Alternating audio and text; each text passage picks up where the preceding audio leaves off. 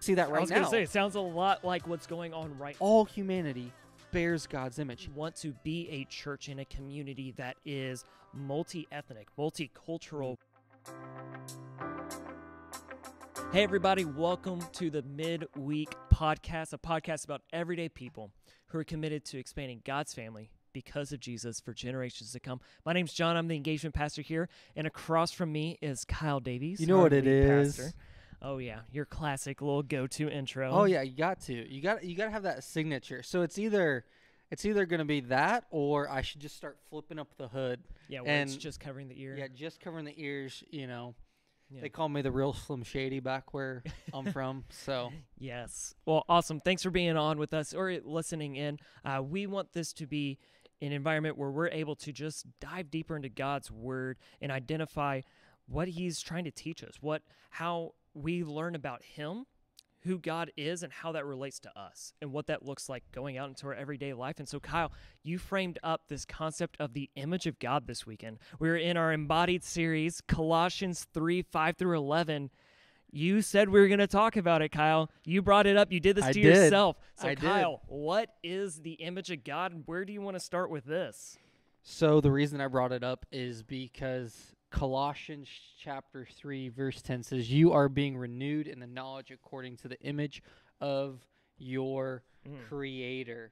And so Paul is writing to a church. It's a group of people. And so collectively he is saying that they are being renewed, which fancy way to saying they are being made new. They are being changed. They're transformed in knowledge, and so what they know according to the image of their creator. So God is doing something in them because of who God is and who he has created them to be. So here's what's cool. In Genesis, God says, let us create, or let us make mankind, humanity, in our image. And so God is speaking plural there. He's speaking plural? He is speaking plural. Hold on. I think we got to pause there. Yes. What do you mean? Us, So, we, like our image. So God is speaking, and notice he's not using a singular pronoun there as he describes himself, and so God is a Trinitarian God. That's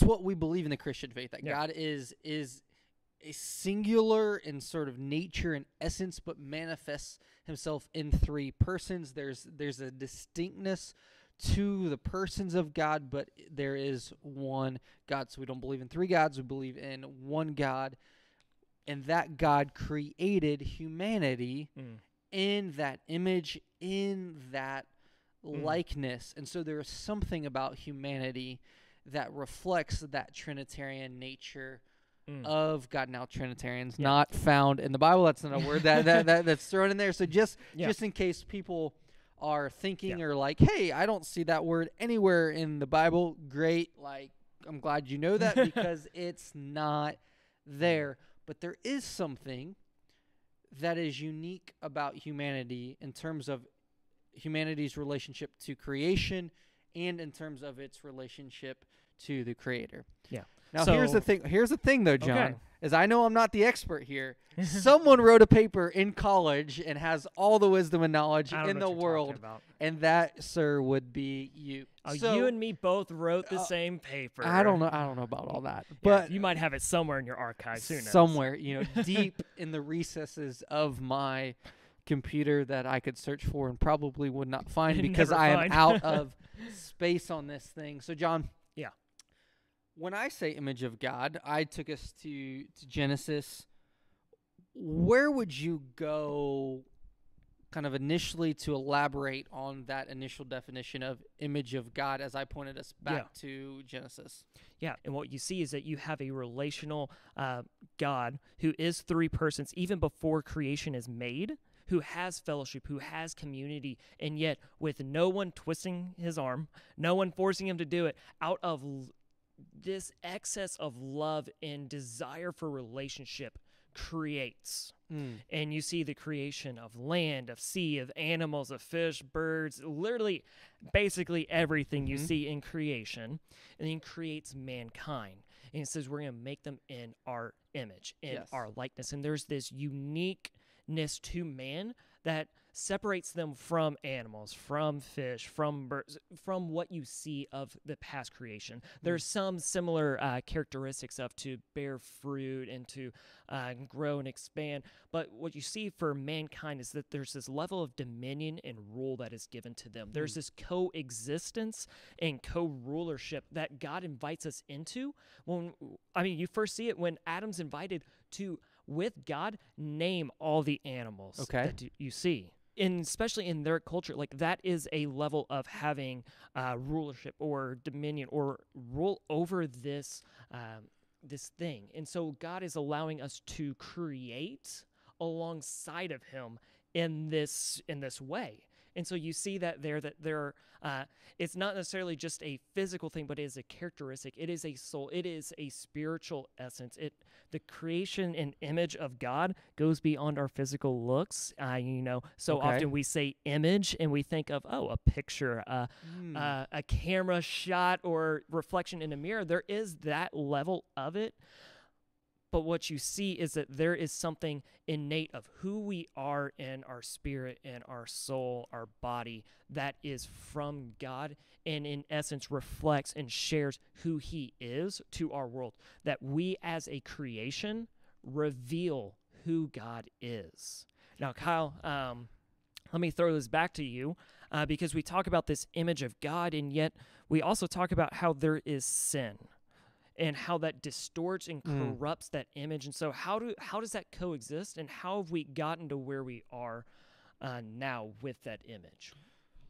So 2 things. The first is we are to be a picture of God, to use that image phrase. We're to image God to the world, which means we rightly exercise that, which means then when sin has entered the world, something has distorted that image. So because of sin simply means to miss the mark, whether by an inch or by a mile. Yeah.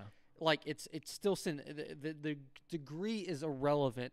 Yeah. But what that missing the mark of God's original intent, and you identified that as co-creating alongside God, experiencing dominion and authority, being in a relationship to God, being under his rule and authority, like perfectly, and then exercising that to the world. So there's this functional and royal aspect that God has invited us into. So sin then has distorted that which means that it's gotten out of order, it's gotten out of whack, and it is polluted not just that functional exercise, but it's also distorted the relationship with God. So that shows itself in a couple different ways. So first, the nature of humanity. Yeah. So again, Trinitarian, God, humanity. I would argue that we have a trichotomy in the sense of self. So if you think about yourself, you have a body, and we're most commonly would also say, we have a soul or we have a mind. And so there is something intangible that makes us who we are, that unique personality. I'll attribute that to the soul.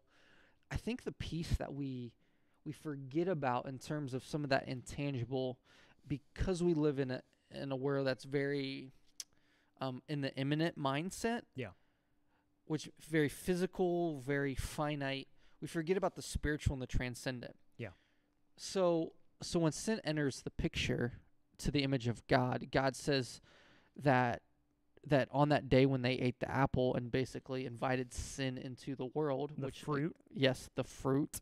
Whatever. Did I say apple? Yeah, it is. Oh man, you want to talk about culture there for a minute? Like I just got that Snow White picture in my head. Eating the apple. Who knows what kind of fruit it was? Yeah, who knows what kind of fruit it was? Okay, thank you, John. Yeah. So what I would go with that is, on that day they begin to physically die. The wages of sin is death. So the natural result of sin is death.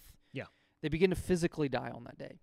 At the end of time, we know that we will face judgment, and we will essentially get our heart's desire. If we desire to be with God, we will be with God, which is eternal joy and bliss and true restoration to God's original design. Or we will exist in a state of where justice then comes due, and there's a level of punishment. We would say that's eternal hell, which essentially Yeah. the soul is faced with death. Yeah. Death being existing apart from God and eternal, the wrath of God being poured out because it's not poured out on Jesus. Yeah. When you place your faith in Jesus, Jesus takes the full penalty. Yeah. That justice is due, and so Jesus took that for you. But if you don't place your faith in Jesus, then you become accountable and for your own sin, for missing the mark of God's original design. Yeah. But on that day, God said, "You will surely die." So something that day, I believe, did die. Mm. I think the piece that died is the spiritual connection between us and God, which is why you just see throughout the Scripture is an attempt for God's presence to be reunited with humanity. So God's ability to be present with humanity was severed that day, meaning we lost the spiritual connection. Yeah. So our in effect, our spirit is dead, and when that spirit is revived through faith in Jesus, and the Holy Spirit comes in and dwells among us and joins with our spirit, then we can be reunited with God, and that's why we say God then dwells within us. We have a new nature. We have a new nature. We're a new creation. That's what Paul's pointing to. Is humanity is in a sense restored, while the greater creation is yet to be truly restored. In the garden, we go from being fully human to fallen human, meaning that the true spiritual nature was, in that sense, lost. Yeah. And so every single person has a composition of body, soul, and spirit. Spirit, because of sin, is dead. So that's the substance of humanity, the way we're composed. Trichotomy, like God. We function best when we are in relationship with others. Yeah. There's something that breaks down in our psyche, in our soul, when we are basically reduced to isolation and cut off from other aspects of humanity. I think we see that right now. I was going to say, it sounds a lot like what's going on right now with the stay home, stay healthy. As beneficial as it is for others, it is hindering some of the relational aspect of people. Being on a Zoom call is not necessarily the exact same as being in person, where, like I've heard you say, like all your senses come in, and I can physically like give someone a high five or a hug, and I can like feel like their presence in front of me. It is so much different than being online and communicating, and it just kind of messes with some of that community. You see a lot of people who are wanting to go back to what things were before all of this. A lot of it deals around, man, I just want to get out and see my friends, be able to hang out with family and have society go back to a normal function where I can go just sit in a coffee shop. I can go sit and eat in a restaurant. Even, I think that is a lot of what we see right now with that relational aspect that you're talking about. Absolutely. So we have the substantive kind of view, we have the relational view.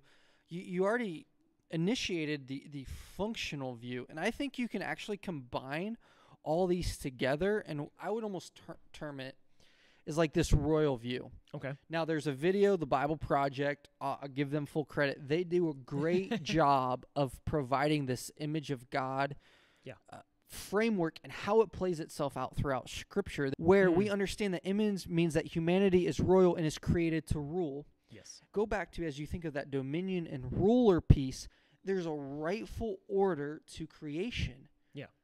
Psalms 8 actually addresses this, and later in Hebrews addresses how because of sin, the order in which humanity was supposed to rule and function as God's like essential royal representative in the midst of the world has been distorted. Yeah.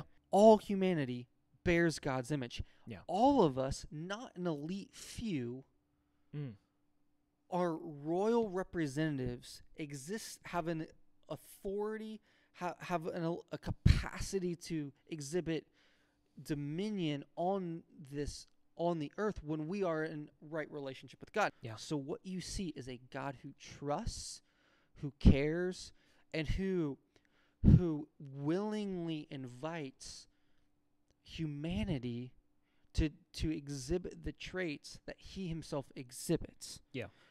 So John, what are some other traits that you see in the Trinity that humanity can be a good reflection of, as we think of Mm. image of God being a theological foundation Yeah. for Christian community, and then a great apologetic for why the Christian worldview is the most compelling worldview. Yeah, I think one of the biggest things, and we've kind of talked about this already, is this level of coexistence and co-community that you see in the triune God.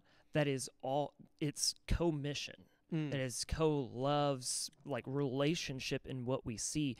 And I think one of the biggest things for us to just continue to recognize is that as we look around the world, that the church is far greater than our cultural context. It's far greater than where we are here in Salmon Creek, Vancouver, Washington. Like, the church extends beyond America. It goes beyond Canada. It goes beyond China. Say And what? I know, right? It's not that we're American Christians or Chinese Christians or Indian Christians or European Christians. We are all Christians. We are all co-community, co-mission. We are the church community that is, in essence, under Jesus as the head. We are one body who loves each other, who cares for each other, and wants to extend and expand that family to the ends of the earth. And I think that's one of the big things that we just have to remind ourselves of, that we want to be a church in a community that is multi-ethnic, multicultural. We want to see people who have different backgrounds, who have different stories, who can bring different things to the table, because we all are unique and wonderfully made. And that's what we see, is that there is this level of individuality to us all that we can bring to the table. I always loved the illustration of us as a family. Like, we all will bring something to the table. We all take place in it. When we are the church, it's not just one person prepping the meal, hosting everybody and everything. No, like, it is all of us coming together. We all might bring some different side dishes, desserts. Like, we are all coming together to see this function and happen. And one of the toughest parts about that means that we have to be able to find our identity in the mission in Jesus, and not in the certain task in which it lives out, if that makes sense. So, like, there are certain roles that some of us play in the church. There are certain roles we might play in our community, and a part of us bringing in other people and expanding that family means that I might not always do the role every week, or I might not do it in the same way in which I've always done it, because bringing in other people, we want to invite them, and they might have similar skill sets or abilities, or they might be better at certain things than we are. And that's awesome. That's what we want. We want people who can come in, who can contribute, who can love, because we are co-mission. Yeah. We want to see the family of God expand to the ends of the earth, because this image of God is universal. It's not just us here in America. It's not just those who are already in the church. Yeah. It is for everyone. So what I hear you saying is every single person bears the image of God. Yes. And the role of the church is to rightly display what being fully human is by our connection with Jesus, and we do that best relationally, collectively, together, displaying that. And when we making sure that, and again, as Paul says in Colossians, but Christ is all and in all. And what you're saying is the body of Christ is the church universal, but also Christ dwells in each of us when we're in right relationship to him, which then gives the best possible picture of what being fully human is, and that's where we look to is we look to Jesus. Well, I think something even for us to recognize, and when we talk about sin and this corruption and distortion, my mind kind of goes back to, I don't know if you watched the Simpsons movie from a while back. You remember the whole thing was built around the pollution of their lake, and the funny part about it is literally everyone in the town had a part to play in that.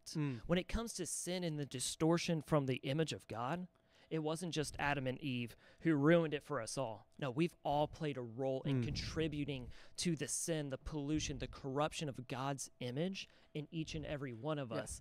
And yet, on the kind of flip side of it, the church in the mission isn't just one of us. It isn't just our individual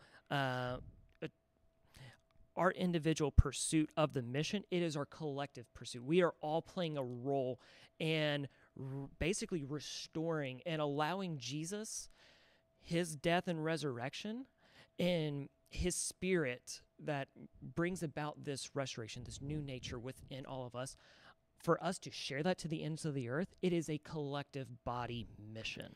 Yeah, because you go back to that point, and if we're all royalty, Yeah. to go back to that kind of that image, and being the image of God, we all have this level of authority from God. It's all contingent on, we all have the image of God, but it's imperfectly displayed. It's like a Yes. scratched mirror. Yeah. Until we put our faith and trust in Jesus, Yeah. and then essentially it's like you don't just remove the scratches. It's like you get a whole new mirror essentially altogether. Paul uses that change of clothes analogy where it's like Yeah. it's not just clean, throw your old shirt in the wash and dryer. It's like you get like a whole new set of clothes. And the way in which that works itself out is in relationships, we don't have to cling to certain identifiers or carve out our own little kingdoms. And I think those roles within the world, because we will actually be, when we recognize the intrinsic value in others because they bear God's image. Yes. And as we point people to a right relationship with Jesus and then display that in the church as we get better at doing that. Yeah. We won't cling to established rules out of fear of losing our identity or losing our power over others. We will actually defer to one another, so that everyone is empowered and the welfare of the family of God as a whole is enhanced. We begin to see each other not in a hierarchy, but actually as equal, who, like you said, can all bring something to the table. Yeah. And when we actually bring the uniqueness of each individual to the table, we get a better picture of the body God of is. Jesus and who God is collectively. Yes. Because we're all made in the image of God, and we also collectively display that image to the world. Yeah. And we see in God that we're not talking about a monolith. So as people are in Christ, and Christ is in all, what we're referring to is not someone. We're not saying that everyone has to be like Kyle and John. Yes. Like that's what we're saying is you actually you bring your uniqueness out, and actually just as God has the Father, Son, and Holy Spirit, who all play different roles in the essence of God. Yeah. We can begin to value others for who they are and the role that they play, and don't see it as a threat. And actually, when we cling on to power, when we maintain control, or we try to garner acceptance, consolidate it.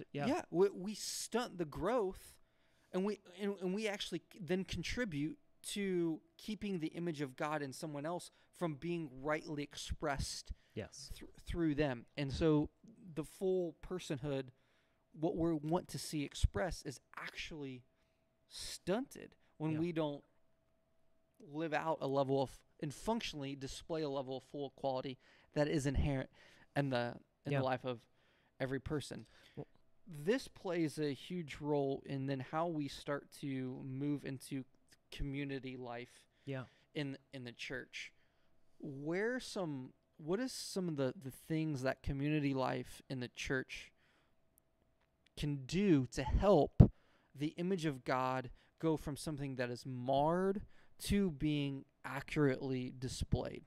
Man, I think one of the biggest benefits of community is how you are able to empower, equip, and there's this word edification, in which we see in Paul's writings, that us as the church and as a community, we can encourage, push, challenge, and help someone else grow in their own faith and who they are. I always think back to back into Leviticus, when we see them going together to make the ritual sacrifices they have to make for the nation. They're doing it to address the sins that are present, but they're also doing it to address the ones that have gone unnoticed. Like they make that note, like that intentionality of the sins that we haven't noticed. Like, we're going to atone for those as well. And for us as a community, we have to recognize that there are going to be times in which we're going to be blind to certain things we're doing, saying, ways in which we're acting that is actually inhibiting someone else's growth to follow Jesus. We are all together in this same vision to see the family of God expand. Like we say, for generations to come, a part of that is going to be for us to identify our own sins, and there's going to be moments we can't identify them, but our community is there to help us identify them and to help us grow in our faith and to live more in the characteristics and priorities of Jesus. So community helps us identify blind spots and identify sin that maybe we can't see in our own lives, which then is a poor witness to the world. And so we function as less than what God intended us to function. And community and relationships with people bring that and foster that in us so that we can actually be better representatives of God within the world. The effectiveness of our church rests in our ability to be in right relationship with God and in good, healthy relationship with other people. Yeah. And actually, healthy relationship with other people is something that is, I think, missing in our world. And specifically, as we look at the church, the ability to see the value in other people and not construe a level of philosophy or system of thought and for the person is something that's powerful, because what that allows us to do is identify certain patterns of sin, certain ways of living in different cultures, but not even if we don't agree with that or don't completely understand, then we don't ascribe a less than value to individual people. And that seems almost obvious, but we also live in our own Western culture, which is steeped in individualism. So that's the cultural lenses that we wear, in which in a lot of ways we see the rest of the world. Yeah. But we have to understand that we see a piece of the picture. The image that always helps me think of this is all the blind guys who are like trying to describe the elephant. So I don't know if you've ever heard the analogy where there's several blind guys and they're describing their they all have their hand on a piece of the elephant. Piece of the elephant. So like the tusk or the trunk or the leg, and they're describing, this is what I think this is. This is what I think this is, and they're all describing it, and it's like, well, are they right? Are they wrong? And what they're saying is that they're a piece of the whole. And so if we take the church universal back out, Christ is all and in all, then the image of God is prevalent in every single person, so deserves of value and dignity and worth. But also they're going to give us a better expression of what it looks like to follow Jesus. And so we have to be very careful about how we talk about different cultures and different people within the world, because we live in an individualistic culture. Actually, Robert Bellis says this way. He says, individualism lies at the very core of American culture. American individualism, with its primary emphasis on self-reliance, has led to the notion of pure, undetermined choice, free of tradition, obligation, or commitment as the essence of the self. So just if that's what American individualism is, someone who is listening to us describe the type of community that the church is going to be should see the rub. What we are saying is the church, the people who make up the church, you are individuals, but you aren't self-reliant. Yeah. You're relying on the Holy Spirit. You're reliant on other people. Your ability to choose is actually limited because there are things you won't do for the sake of others. Paul actually talks about it in the scripture. He says, he's like, in Christ gives you a level of freedom, but there are some things that you will say no to, not because it's wrong or sinful, but you will say no to them for the sake of your brother, which means you're then limiting personal choice. Yes. So again, that's an assault and affront to our American individualism, which we want life, liberty, and the pursuit of happiness. We want to be free from any type of restraint.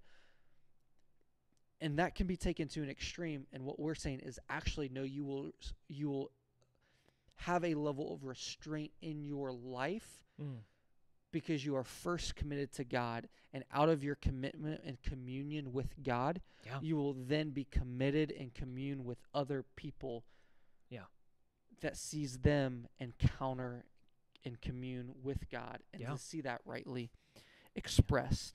It doesn't just start or stay with the Christian community. It's meant to be manifested itself in the world to those who aren't a part of the family of God. We want to see them be restored, be part of the family of God. What you're saying and what it will do is, as we engage in a world that is, let's be real, like there is a lot of non-Christian, de-Christianized culture in our world. There are people who are not in relationship with God, who don't even identify and know that they are made in God's image. They are uniquely and wonderfully made.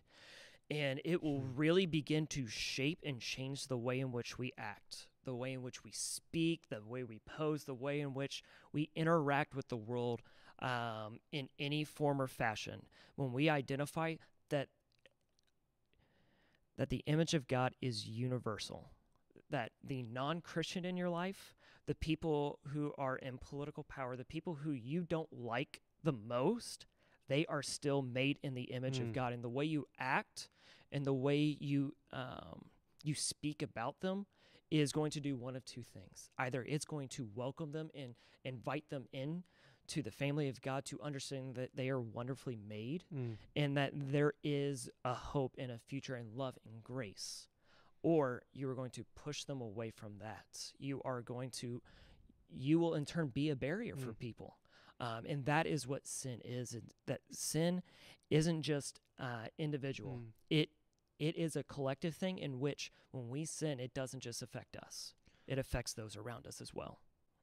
Maturity comes as we cast out fear and learn to live out of relationships demonstrated and dominated by love.